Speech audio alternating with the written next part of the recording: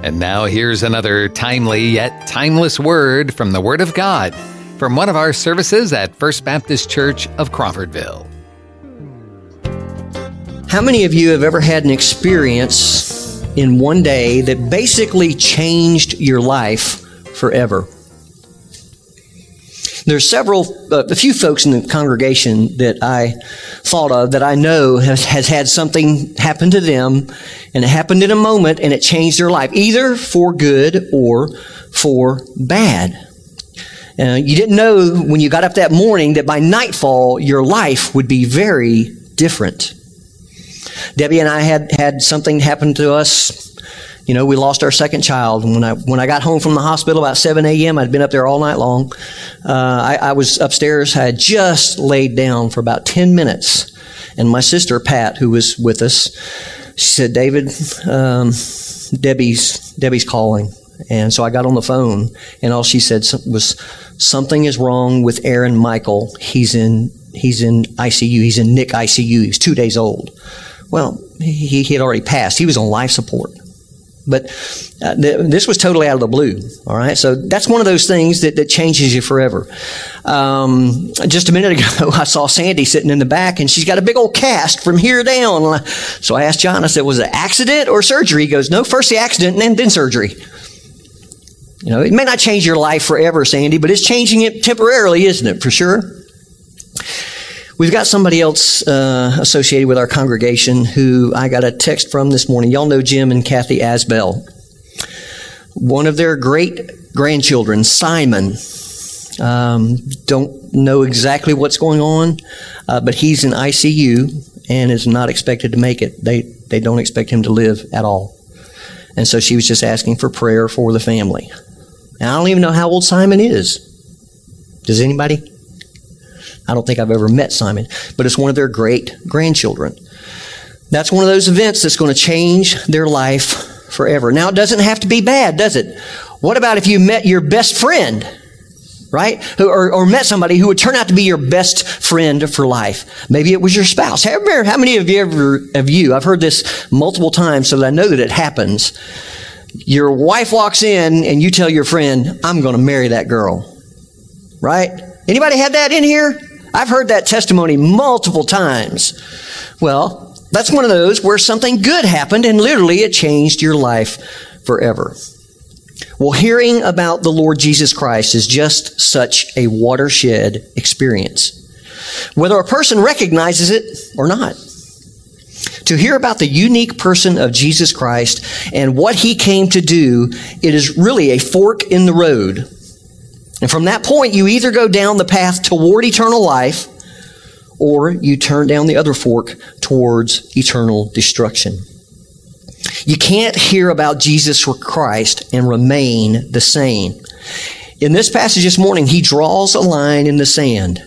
Either you cross that line and receive the salvation that he offers, or you stay on your side of the line and you eventually face his judgment.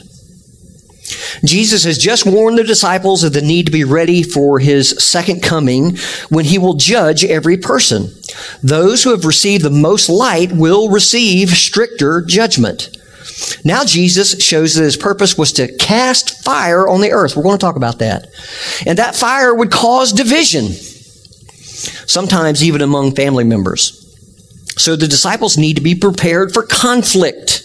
And then Luke records Jesus' words to the whole multitude where he really chides them for being able to analyze the weather, but ignoring the signs of the times, that the Messiah is in their very midst and they didn't know it. And then he uses an illustration of a person who's going to get dragged into court with a losing lawsuit. And if he's smart, Jesus says he'll quickly settle that lawsuit before he loses everything. Even so, those who are in debt to God would be wise to be reconciled to him now before it's too late. Let's pray. Father, we come as your children this morning, seeking a word from you. Lord, we do this every Sunday morning, and I hope that we do it daily as well, God, where we just seek you out to hear from you. You are God. You are our creator, our sustainer, our redeemer. Father, everything that we are and have is because of you. And Lord, I want to come right now on behalf of the Asbell family who is struggling with what appears to be just a tragic loss of one of their great-grandchildren.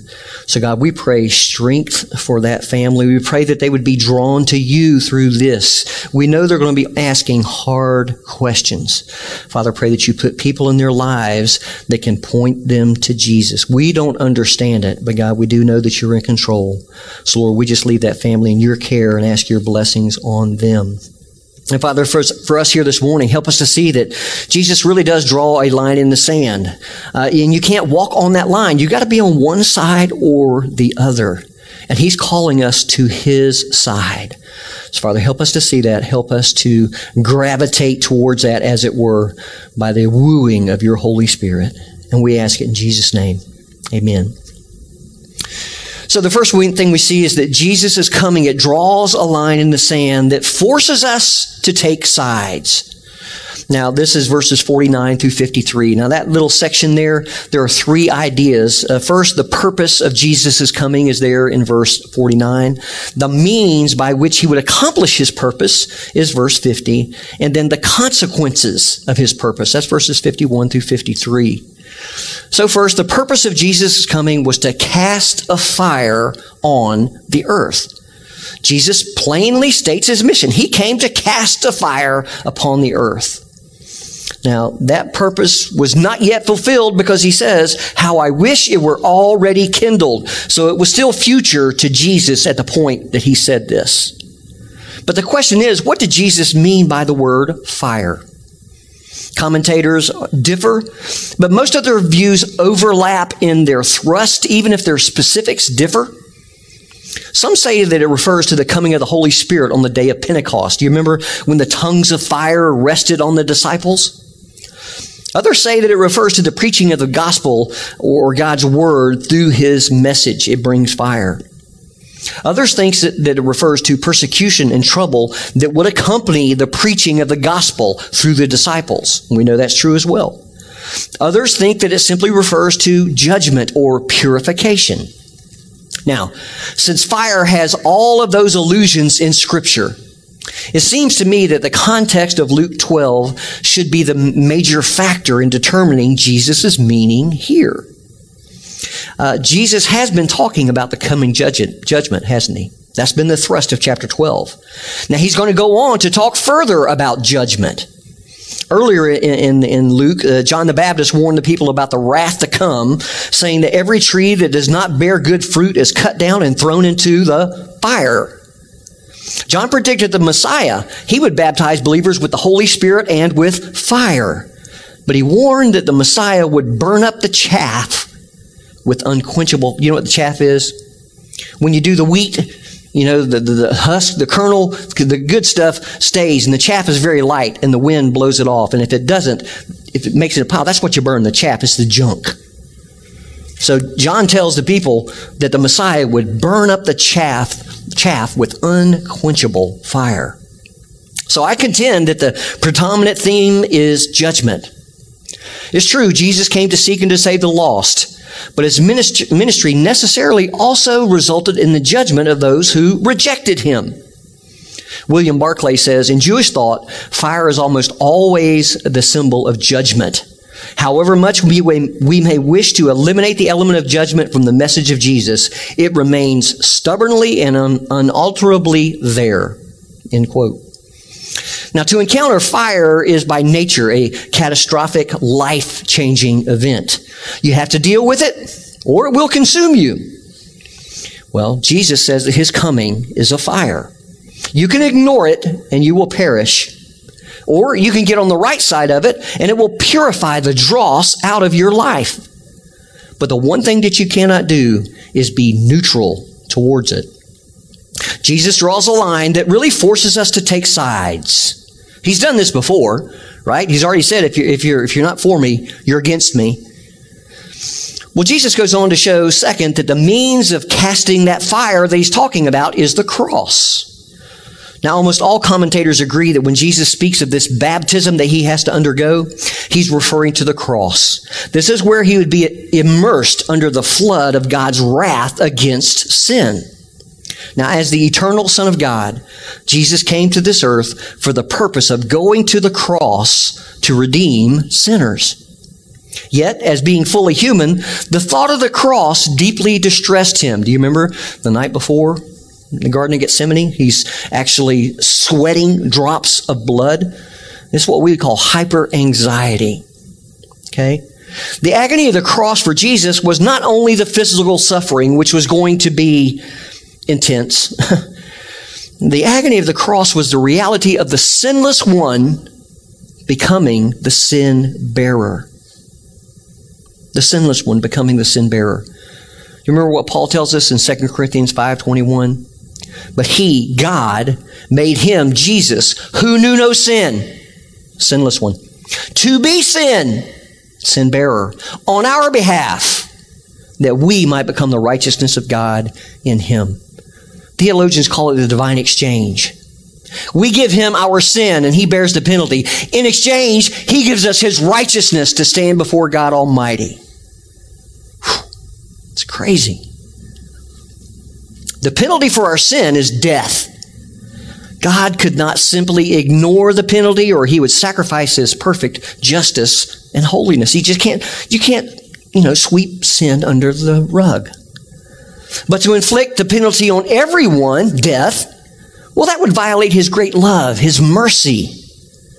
Now, through the cross, God can be both just and the justifier of the one who has faith in Jesus. Paul tells us that in Romans chapter 3. Let me use a little illustration. Suppose that you're driving 100 miles an hour in a 30-mile-an-hour school zone, and you get caught.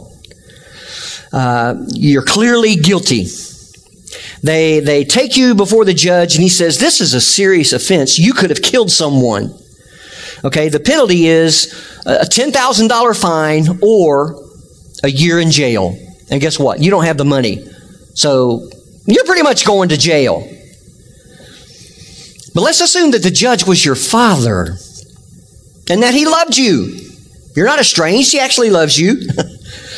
If he simply dropped the charges, he would be an unjust judge. After all, you committed a serious offense and he has to uphold the law. How can your father, the judge, be both loving and just? Just meaning to do what's right.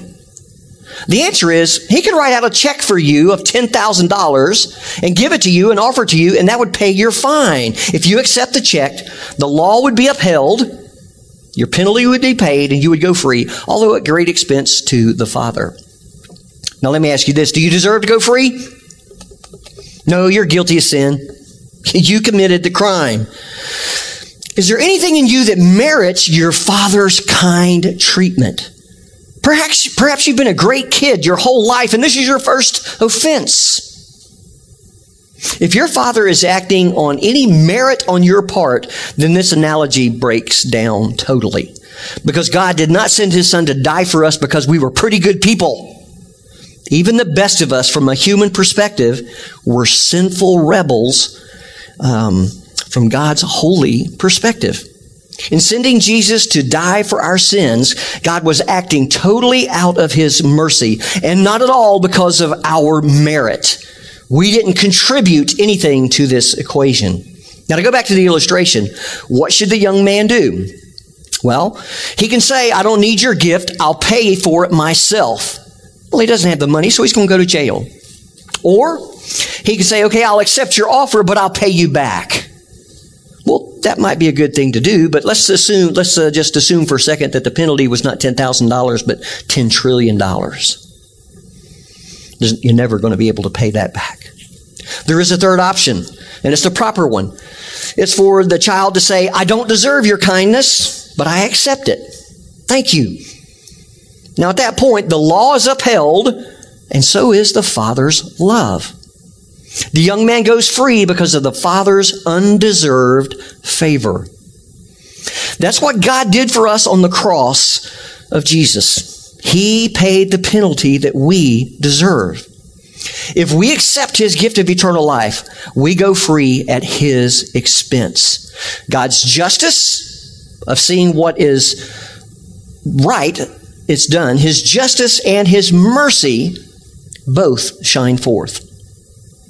Now, you would think that every person would be quick to embrace the cross of Christ because of what it does for us. Yet the Bible shows that while many do receive Christ and find mercy, many others reject God's offer simply because it offends their pride.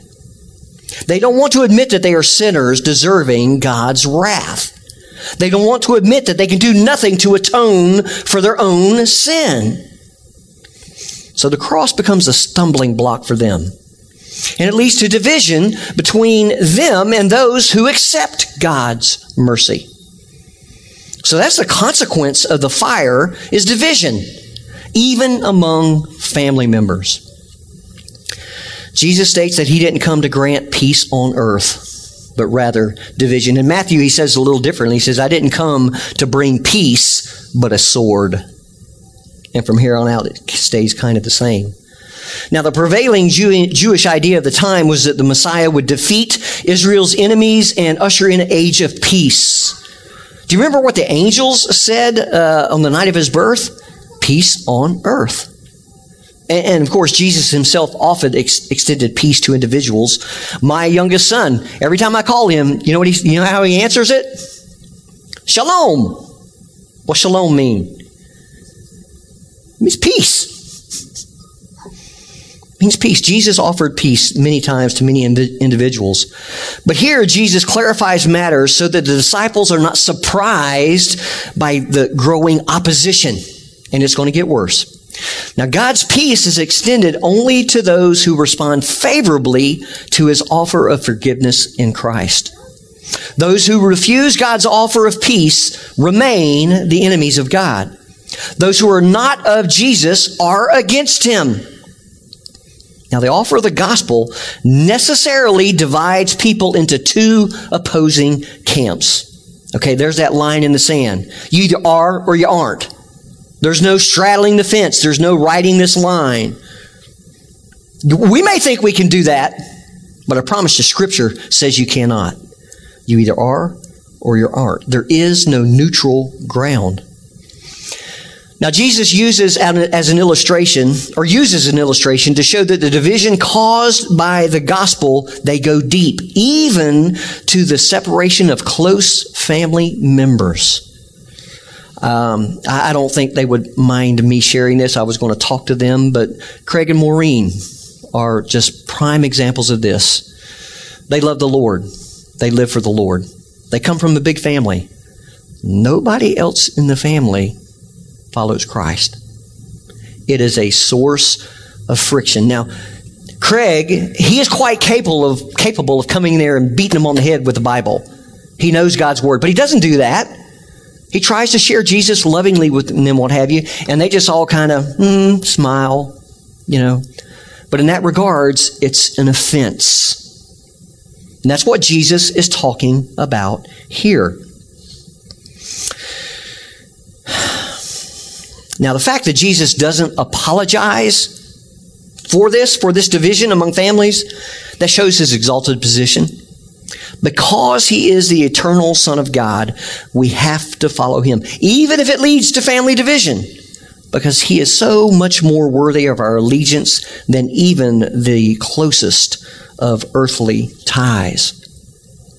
Now, of course, we should always strive for harmonious relationships in the family, and we should never do anything personally offensive to cause a rift. We should love and honor family members. We should be kind and gracious, even if other family members are offensive towards us. But if family members are offended by the gospel we believe, then so be it. It's exactly what Jesus is talking about. We must be prepared to bear such hostility and to stand graciously but firmly in the gospel. If we proclaim a message that everybody loves, guess what? We can be sure that we are not proclaiming the gospel. The gospel confronts sinners with their rebellious hearts before God. The fact is, many sinners take offense at that. The gospel humbles human pride. It plainly declares that no amount of human goodness can reconcile us to God. Now, you know that's the difference between religion and Christianity, right? Religion understands, yes, we're separated to God. Religion is about what we can do to get back to God. And there's a zillion different things that we try ourselves to be reconciled with God. Christianity, on the other hand, is about what God has done for us. It's not about what we do for God, because we can't do anything to recommend ourselves to God. We are sinners, first and foremost. Paul considered himself the chiefest of sinners. But Christianity says, no, we depend on what God has already done for us. We're talking about the completed work of Christ on the cross. Okay, that's where we find our standing. Well, the gospel hits even the most moral people with their own rottenness before the holy God and their own helplessness in saving themselves from His righteous judgment. If they receive judgment from God, they're only receiving what they deserve. Now, as in Jesus' day, it's the religious people who take pride in their own righteousness who are the most offended by the gospel. It's those who devise a system of human works mixed in with God's grace who take offense at the cross. It becomes a stumbling block for them. Charles Spurgeon was accused of being divisive because he pulled out of the Baptist Union. The Baptist Union had started tolerating liberals who denied fundamental biblical truth. And Spurgeon countered, where there can be no real spiritual communion, there should be no pretense of fellowship. Fellowship with known and vital error is participation in sin. Do you hear that? Do you catch it?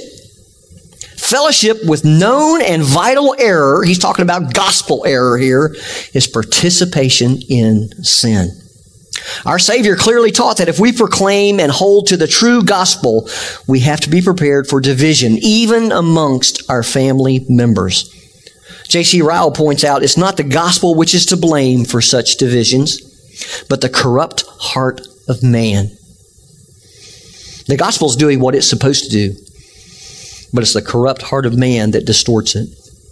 So we've got to stand with Jesus, our Lord, even when it results in such painful divisions.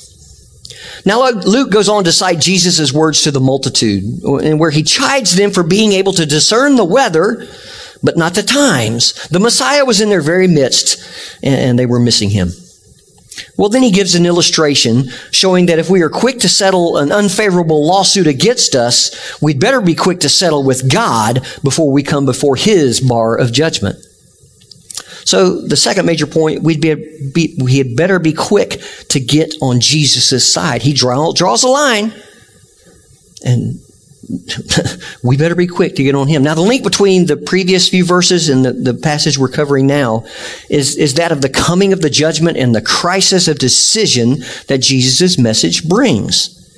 This section falls into just two shorter sections here.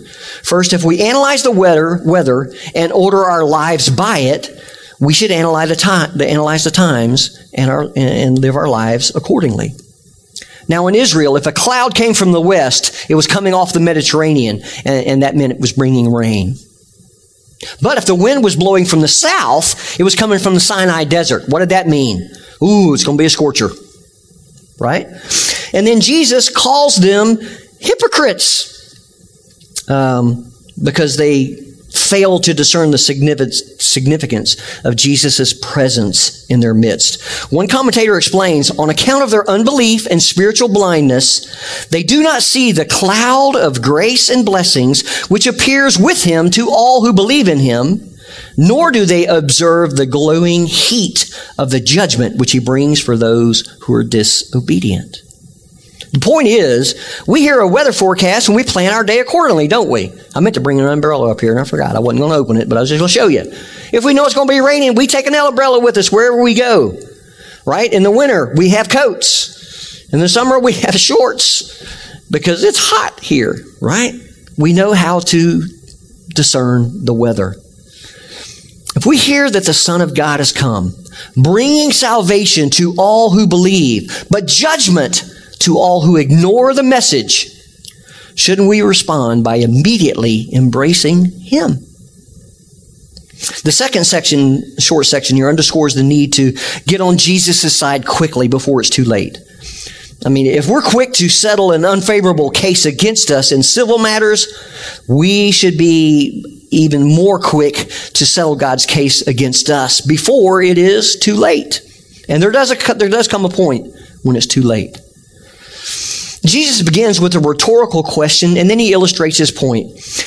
He asks the question, why do you not even on your own initiative judge what is right?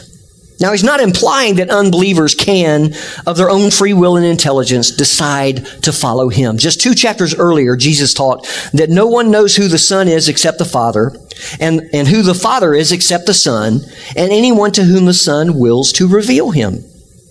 So Jesus is not contradicting himself here. Salvation depends on God's sovereign will, not on man's darkened human will or intelligence. What Jesus means here is you don't have to blindly follow the Pharisees on spiritual matters. They were the religious ones in Israel. He's urging them to consider his claims for themselves. And then he uses an illustration. The assumption is that your opponent has a really good case against you, so that if it reaches the judge, you're going to get thrown into prison and you're never going to get out. And Jesus' point is simple. If you know that someone has a case against you, settle up before it's too late. Now, from the context, we know that Jesus wants us to apply this spiritually. God has a case against every sinner. We owe him for the debt of our sin. Jesus, his death on the cross is the only acceptable settlement. If we discern the times, we would know that today, now, is the day of salvation. God is offering to settle in full his claim with any sinner who simply will trust in his Son, Jesus Christ. But if we do not settle, there will be no escape on the day of judgment. We'll never get out of hell because our debt is infinite. Why? Because we sinned against an infinitely holy God. Now, the person who discerns the true situation is going to be quick to get on Jesus' side.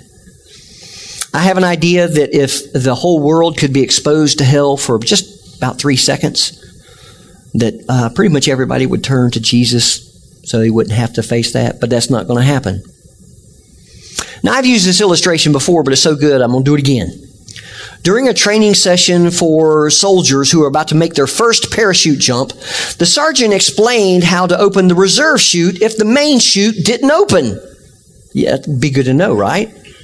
A private nervously raised his hand and asked, "Sergeant, if my main chute doesn't open, how long do I have to pull my reserve?" That's a good question. Well, he gives a very good response. He looked directly into the young private's eyes and he replied earnestly, "The rest of your life, soldier. The rest of your life." If you haven't trusted in Christ as your only hope for forgiveness on the day of judgment, you're like that soldier plunging towards earth. You've pulled the main parachute. You've tried all kinds of things in life. Nothing is working. Either you accept Jesus as your sin bearer and you are reconciled to God as a result, or you're going to come into the court of justice and pay your own debt, which is eternity in hell. Now, how long do you have to get on Jesus' side? The answer is the rest of your life. Here's the problem. We don't know when that is. We simply don't know.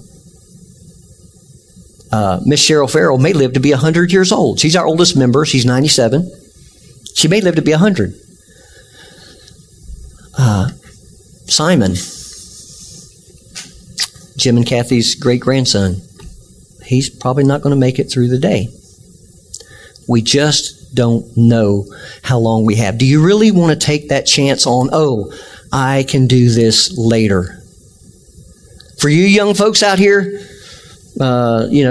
I would say 25 and under, you have what's called the Superman syndrome. You think you're invincible. You think you're going to live another 60, 70 years. It ain't necessarily so. If you've got business to do with God, you need to do it today.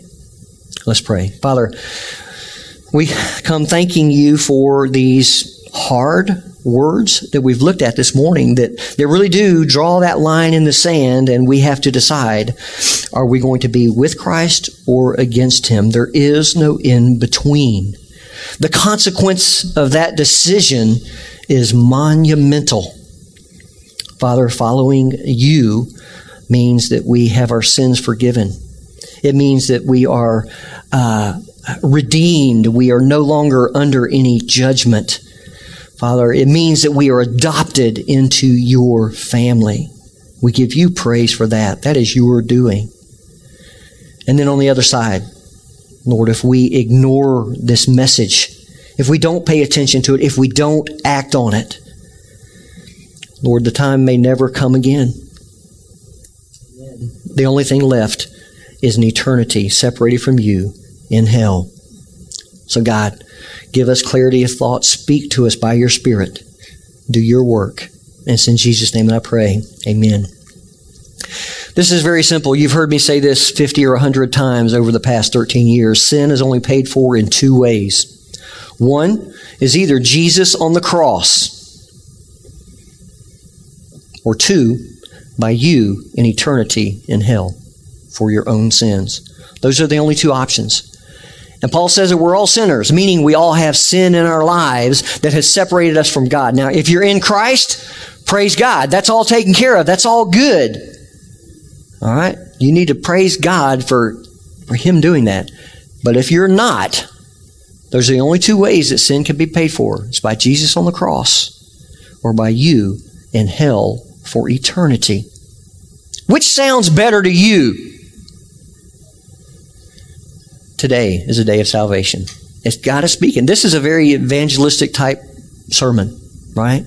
For those who are believers who have been walking with God for an awful long time, you need to be thanking Him for this salvation that was wrought through His Son, Jesus Christ. Jesus Christ. But if you don't know Jesus as your Lord and Savior, today is the day. You come forward, talk to me. We'll go to Scripture, and I'll show you what it means to be a sinner. Maybe you don't have a good definition of that yet. It won't take long to show you that. We're all sinners. But then I'll also show you that because of the love of God, He sent His Son, Jesus Christ, to pay the penalty for your sin, that you might be saved. Thank you for joining us for this podcast from First Baptist Church of Crawfordville. You can find more information and follow us on Facebook or visit our website, crawfordvillefbc.com.